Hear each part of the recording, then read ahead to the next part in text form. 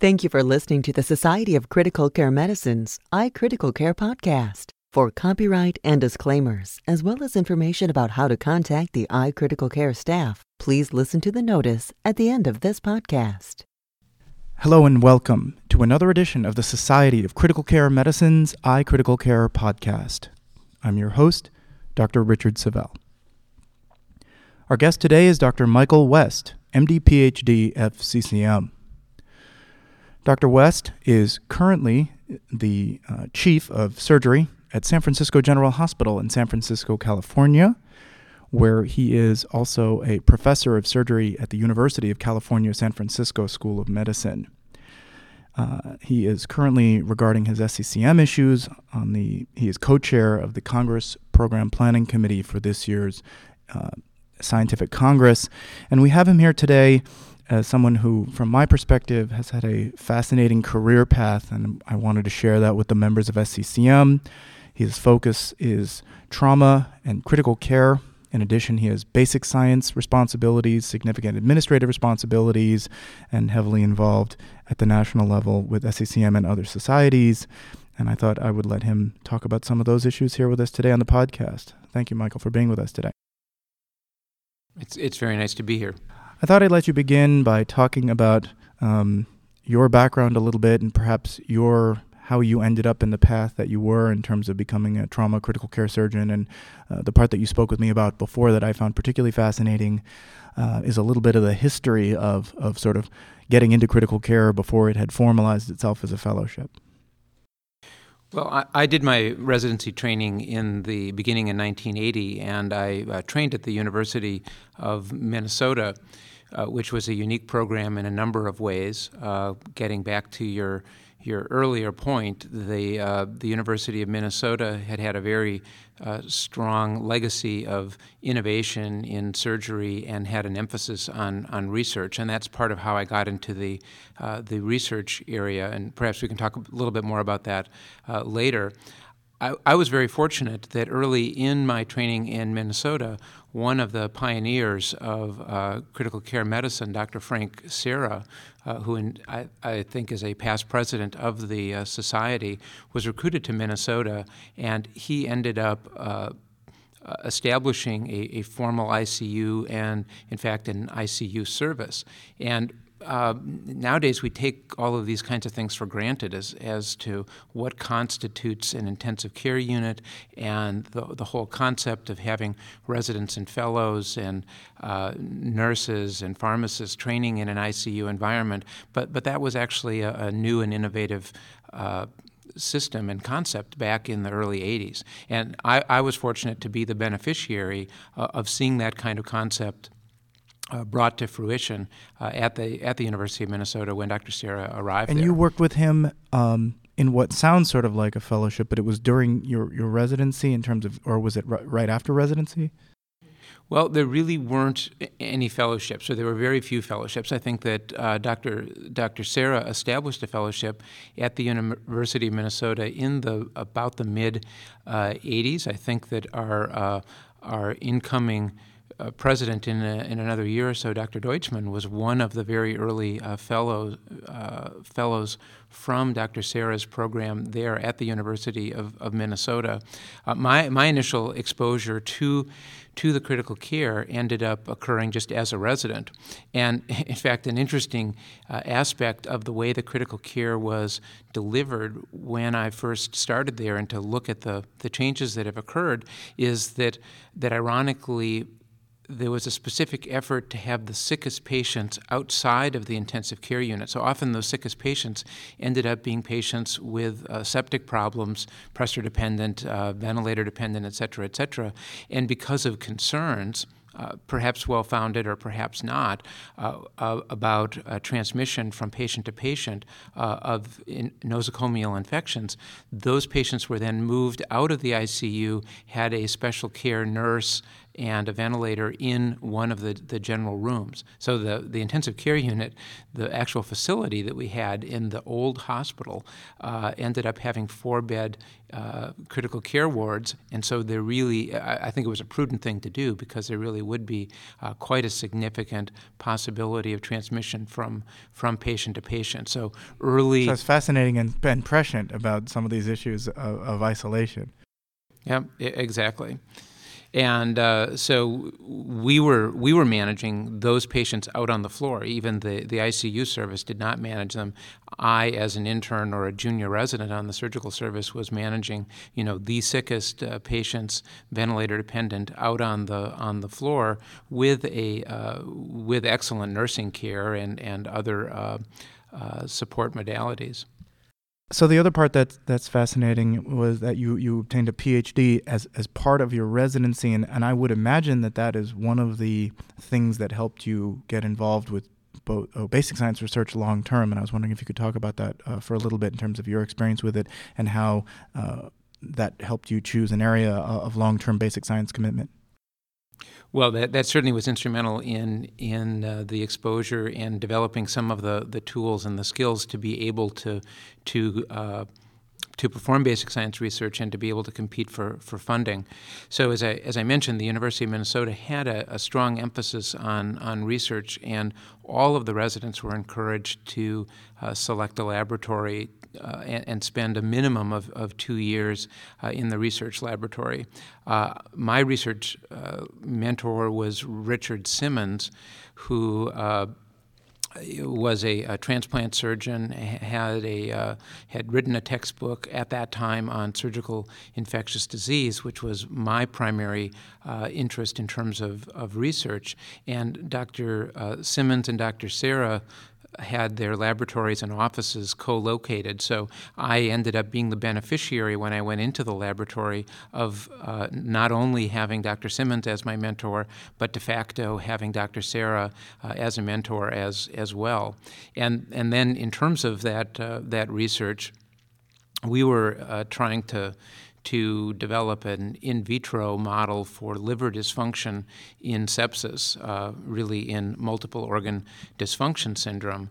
And we ended up developing a co-culture model of hepatocytes and Kupffer cells, and that work was all done in conjunction with Dr. Sarah and Dr. Simmons, and it really was because what we saw in the critical care unit was that the patients who did the worst with organ dysfunction, multiple organ failure syndrome is what we called it at that time, were the patients when they began to have liver dysfunction. So we wanted to understand that. We had support modalities for respiratory failure and for renal failure, but we really did not have any kind of a support modality for liver dysfunction. And at the point that the patient's bilirubin began to rise and they had nutritional problems, et cetera, that's when the survival often went down. So we wanted to understand that. But with Dr. Simmons as one of your mentors, were you at some point considering going into becoming a transplant surgeon? That must have come up at least, right? Well, it did come up, and as a matter of fact, I at one point was slotted to do that fellowship. I mean, it was a fascinating environment, and perhaps not so uncommonly from a lot of people. As I went from rotation to rotation within that environment, I became enamored with cardiac surgery and then with transplant surgery. The particular interest for transplant surgery was that because I had an interest in infectious disease, and in fact did a fellowship in surgical infectious disease with Dr. Simmons during that my research time, when I had the break from the clinical medicine, it looked like transplant at that time was the place to be to have the most exotic infections, because the patients were so immunosuppressed back in the mid 80s that they had all kinds of terrible nosocomial infections, fungal infections, and the like. However, when I finished my residency and I was going to have to wait a year to do the transplant fellowship, I had a number of very good job offers at very prestigious institutions, and I kind of did some soul searching and said, am I really going to need to do transplant to be happy? It looked like I can do my research, I can do the general surgery, do some trauma surgery, do critical care. In fact, that's what the job offers were, to be involved with intensive care units at those respective institutions. And so I decided to forego the transplant fellowship, and the position that I ended up accepting was at Barnes Hospital and Washington University right out of residency training. And then you said you were at Barnes Jewish for a while, then went back to Minnesota, and eventually at Chicago. And I'd love to hear a little bit about that for a little bit, in terms of, at most of those places, at all of them, you were functioning as a general trauma critical care surgeon and doing research at the time. Is that correct, or? That is correct. The effort, which I don't know really ends up actually being achieved, to be some sort of renaissance man in terms of doing all of those things, or the traditional kind of academic triple threat that you're going to be teaching, and you're doing some administration, and you're doing research, and you're doing clinical. I guess that's the quadruple threat.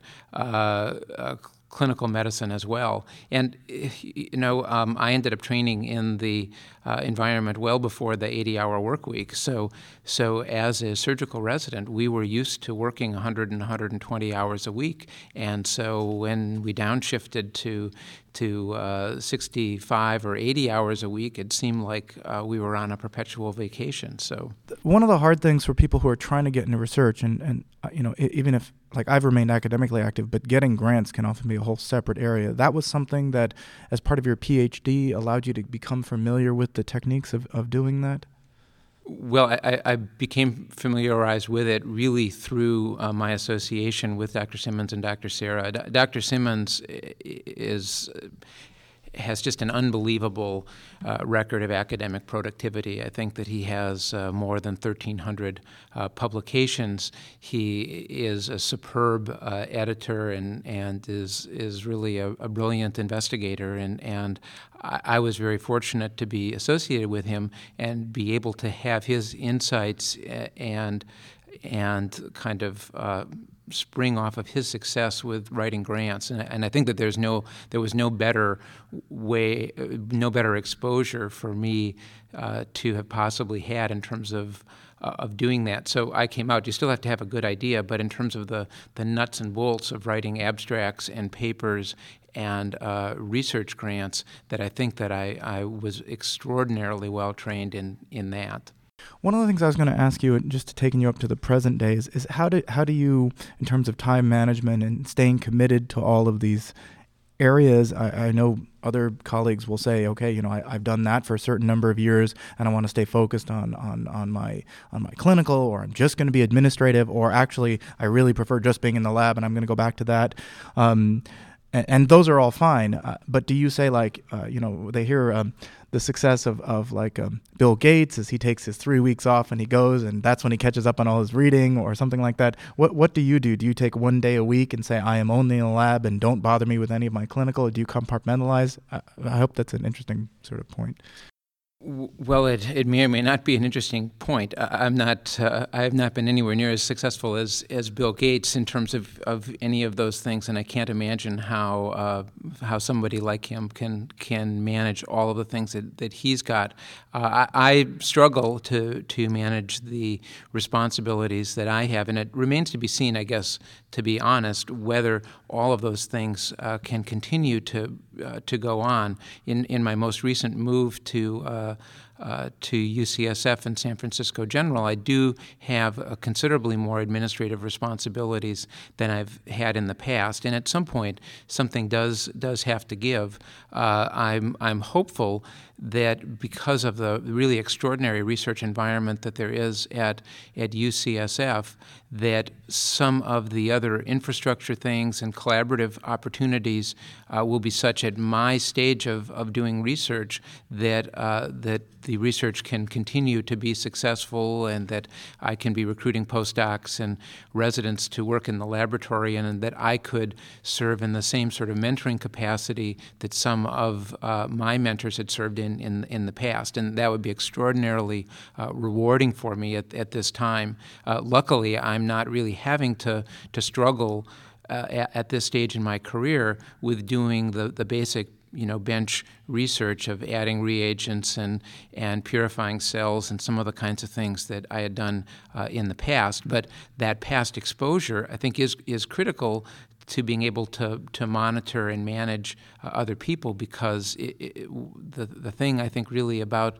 the in-depth research is that you've got to understand enough about the methodology and where there may be potential problems or where there may be potential artifacts to be able to sort through those things. So you kind of can't do it kind of completely in a correspondence course kind of way, but at the point that you do have some of those insights and understand enough about it, then I think that you can hopefully effectively manage other people and oversee it and have this higher level thing in terms of trying to direct the research or hopefully be able to inspire some of the other people who are actually doing all of that research. So at the same time that being in a leadership position ends up imposing other time constraints, it also offers up the opportunity that there are other people who I now have access to who can be doing some of that research and that I can be influential or helpful to them in terms of making their research productive. So I'm old enough that my own research maybe doesn't matter so much at this point. No, and I misspoke. It is extremely important, and I did really want to ask you this, is that even at my own stage, keeping all these things, the projects I'm working on straight and keeping them organized and devoting the proper time is extremely challenging, and that when you're in the clinical, you're 100% wrapped up in that, and yet making sure that you're hitting the proper other targets, if you're trying to do all of those things and keeping them straight can often be very intimidating. So I really did want to know.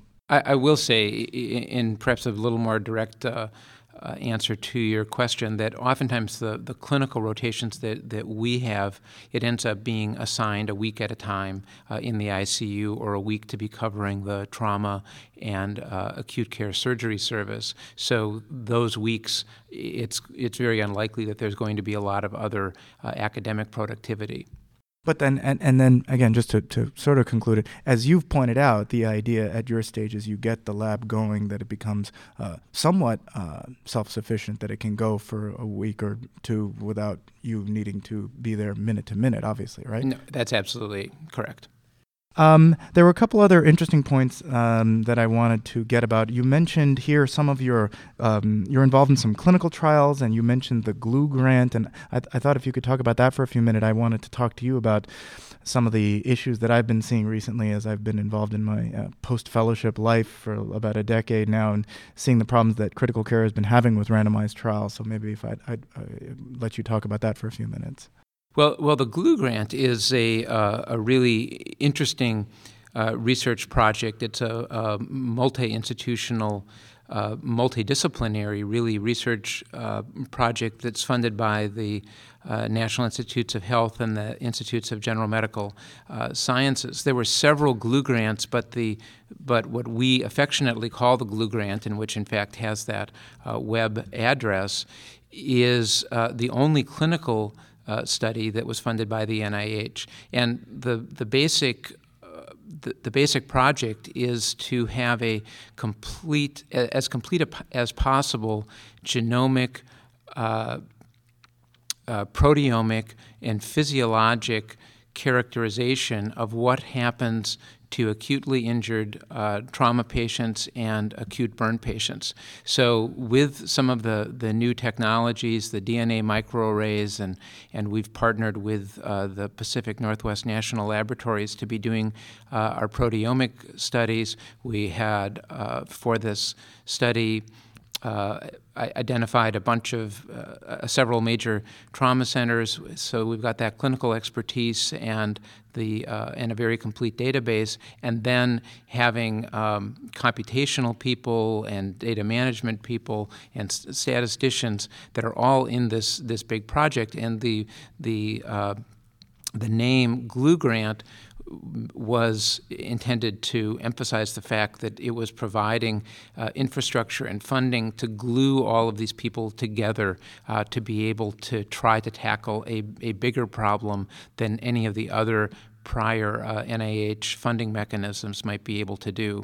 The Glue Grant is now in its ninth or 10th year of funding. I think we just entered we're coming up on the end of the funding period and are looking at mechanisms to try to hold this consortium together, because I think we really are making some important contributions. So just for the listeners, I know there's a national trauma database, but this is looking at trauma patients and trying to characterize them more at the molecular level. Is that the big picture? It's very distinctly different from the National Trauma Database. The National Trauma Database is a database from the American College of Surgeons that has a very limited data set in terms of the fields that are entered, but the real benefit of the National Trauma data bank is that it is attempting to get a snapshot of what's going on in terms of clinical trauma care, the demographics, and some of those kinds of things for trauma across the country. The Glue Grant is very different in that it is trying to select the sickest patients, the sickest trauma patients who go on to develop organ failure, and trying to see whether we can find genomic, the proteomic, physiologic predictors to identify the patients who have various trajectories after their acute traumatic injury in terms of what their outcomes are going to be. But it's a national entity, right? Or no? No, it's not. It's not really a national entity. There are. It's multi-center, but it's multi-center. There are. I can't. Let me pause. So in an analogous fashion to the ARDSNet, my understanding in speaking with you before is that you are on the steering committee of the Glue Grant, and this sounded particularly fascinating. So where the ARDSNet is trying to use the power of a NIH-funded multi-center area of improving outcomes with patients with ARDS, this is focused in primarily on patients who are the severely ill burn patients or the severely ill trauma patients. And the idea is not just to collect data, but to actually collect samples and try and characterize at the molecular level, as you were pointing out to me, the genomic, proteomic, and transcriptional level, why these patients may go on to develop organ failure or perhaps not, and eventually to prevent potentially the organ failure in these high-risk patients, many of whom, as you pointed out to me, who are hurt rather than sick, and therefore we should be able to prevent them, in theory, from going on to developing devastating multi-organ dysfunction. And you were saying you're on the steering committee of that. Did I get any of that right? Yeah, I think you got all of that right. That is that by identifying the sickest patients and trying to have as uniform a population as possible so that we don't have so much noise when we're studying this at the very, very granular level that you described, the hope is that we'll be able to identify some of the factors that distinguish who goes on to develop organ failure or have problems from someone who has a relatively uneventful recovery. Similar to the kind of thing that we as intensive care practitioners see all the time. Two people who come into the ICU with seemingly an identical kind of insult or initial problem, and they can have very, very divergent kinds of clinical outcomes and pathways. And we all struggle to understand that. In this case, this group is trying to use that trauma paradigm and that as the initial insult to try to distinguish who's getting better, who's not, and to characterize their response to injury. I'd like to conclude, if I could, by letting us have a conversation about an area that has sort of become more and more important in my life, and to have a conversation with somebody like you who is now working back at where I trained as a fellow in terms of staffing patterns in specifically surgical ICUs. So I rotated as a fellow in the unit that you now are in charge of, or the department that you're now in charge of. And so since I finished fellowship, my boards are primarily in internal medicine, but I had been working in surgical ICUs since I finished.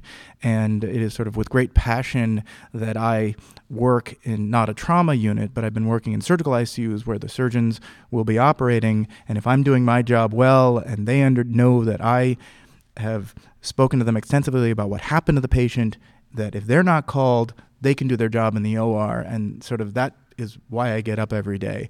And you and I were having discussion that in your experience, seeing that if you've seen one ICU, you've seen one ICU in terms of how different ICUs are staffed. And my question to you is, talking a little bit about what you've seen, what you think works better, what you think doesn't, and would you be happy to have somebody like me in your ICU kind of thing, who isn't a surgeon?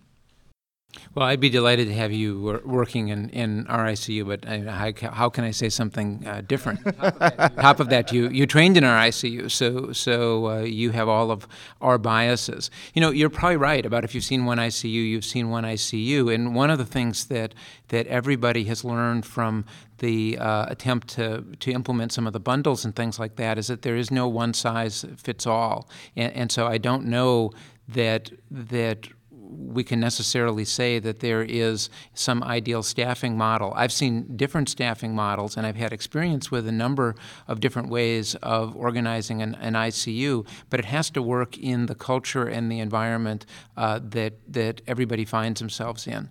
Now, just one other point that I think is particularly important for surgical ICUs, because there is a lot of talk. There's talk from the Leapfrog Initiative and some of those kinds of things about moving toward closed ICUs. And I think that you and I had talked offline before about the fact that in surgical units and in terms of dealing with surgeons, that it is really sort of an antithetical concept to surgeons to be relinquishing the care of their patients and not participating in any way.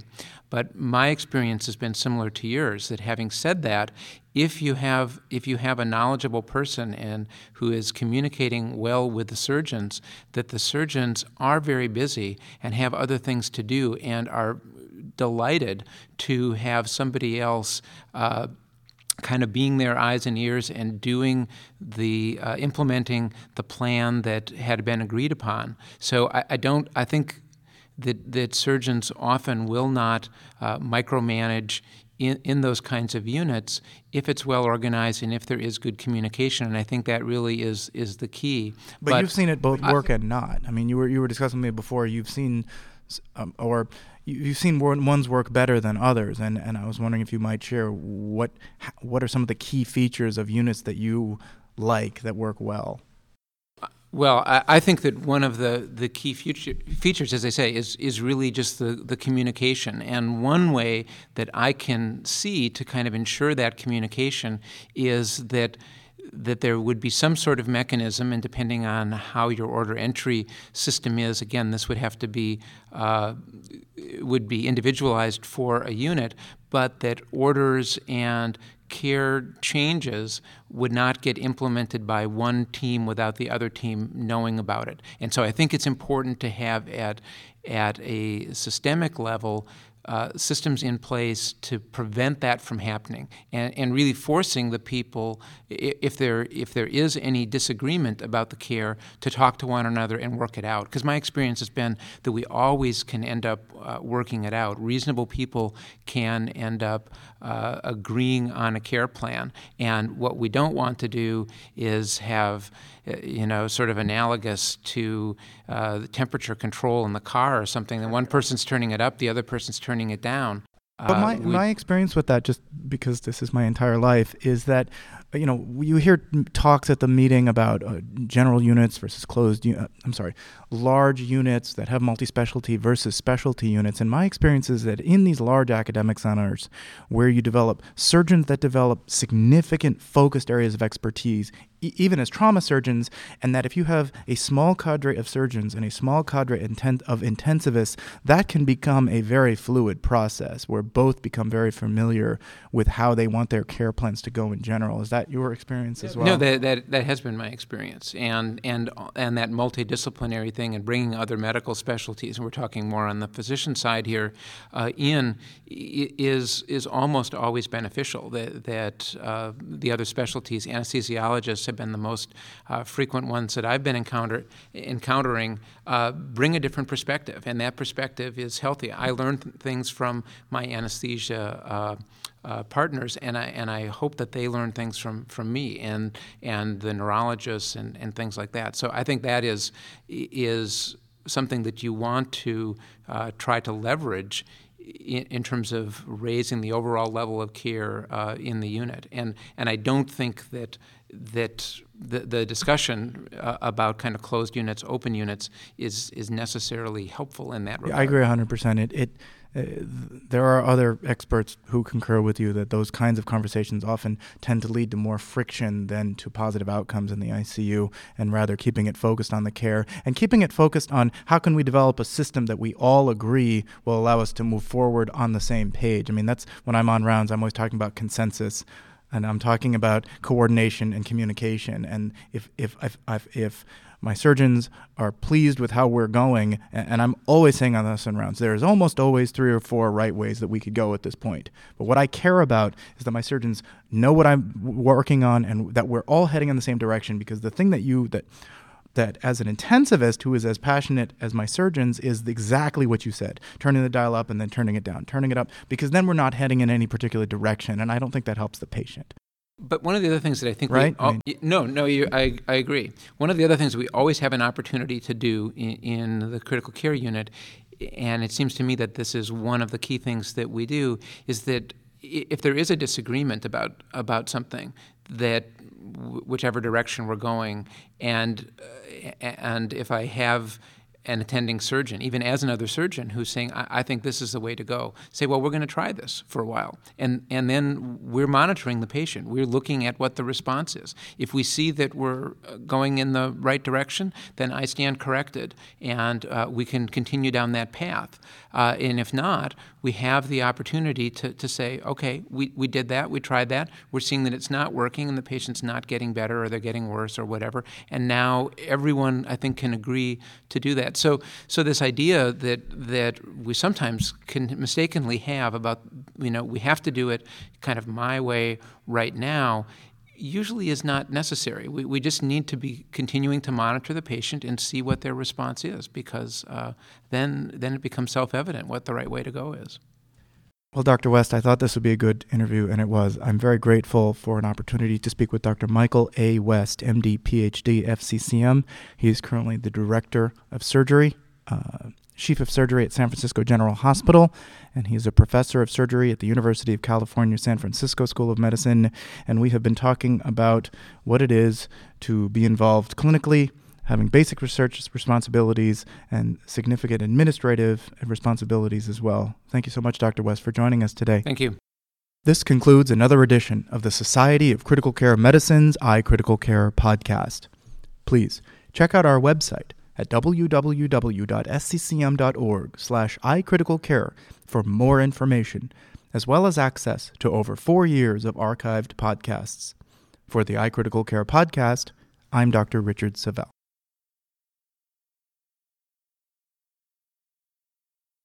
The iCritical Care podcast is copyrighted material and all rights are reserved. Statements of fact and opinion expressed in this podcast are those of authors and participants and do not imply an opinion on the part of the Society of Critical Care Medicine or its officers or members. Your host is the Society's Associate Editor for Podcasts, Richard Savelle, MD, FCCM.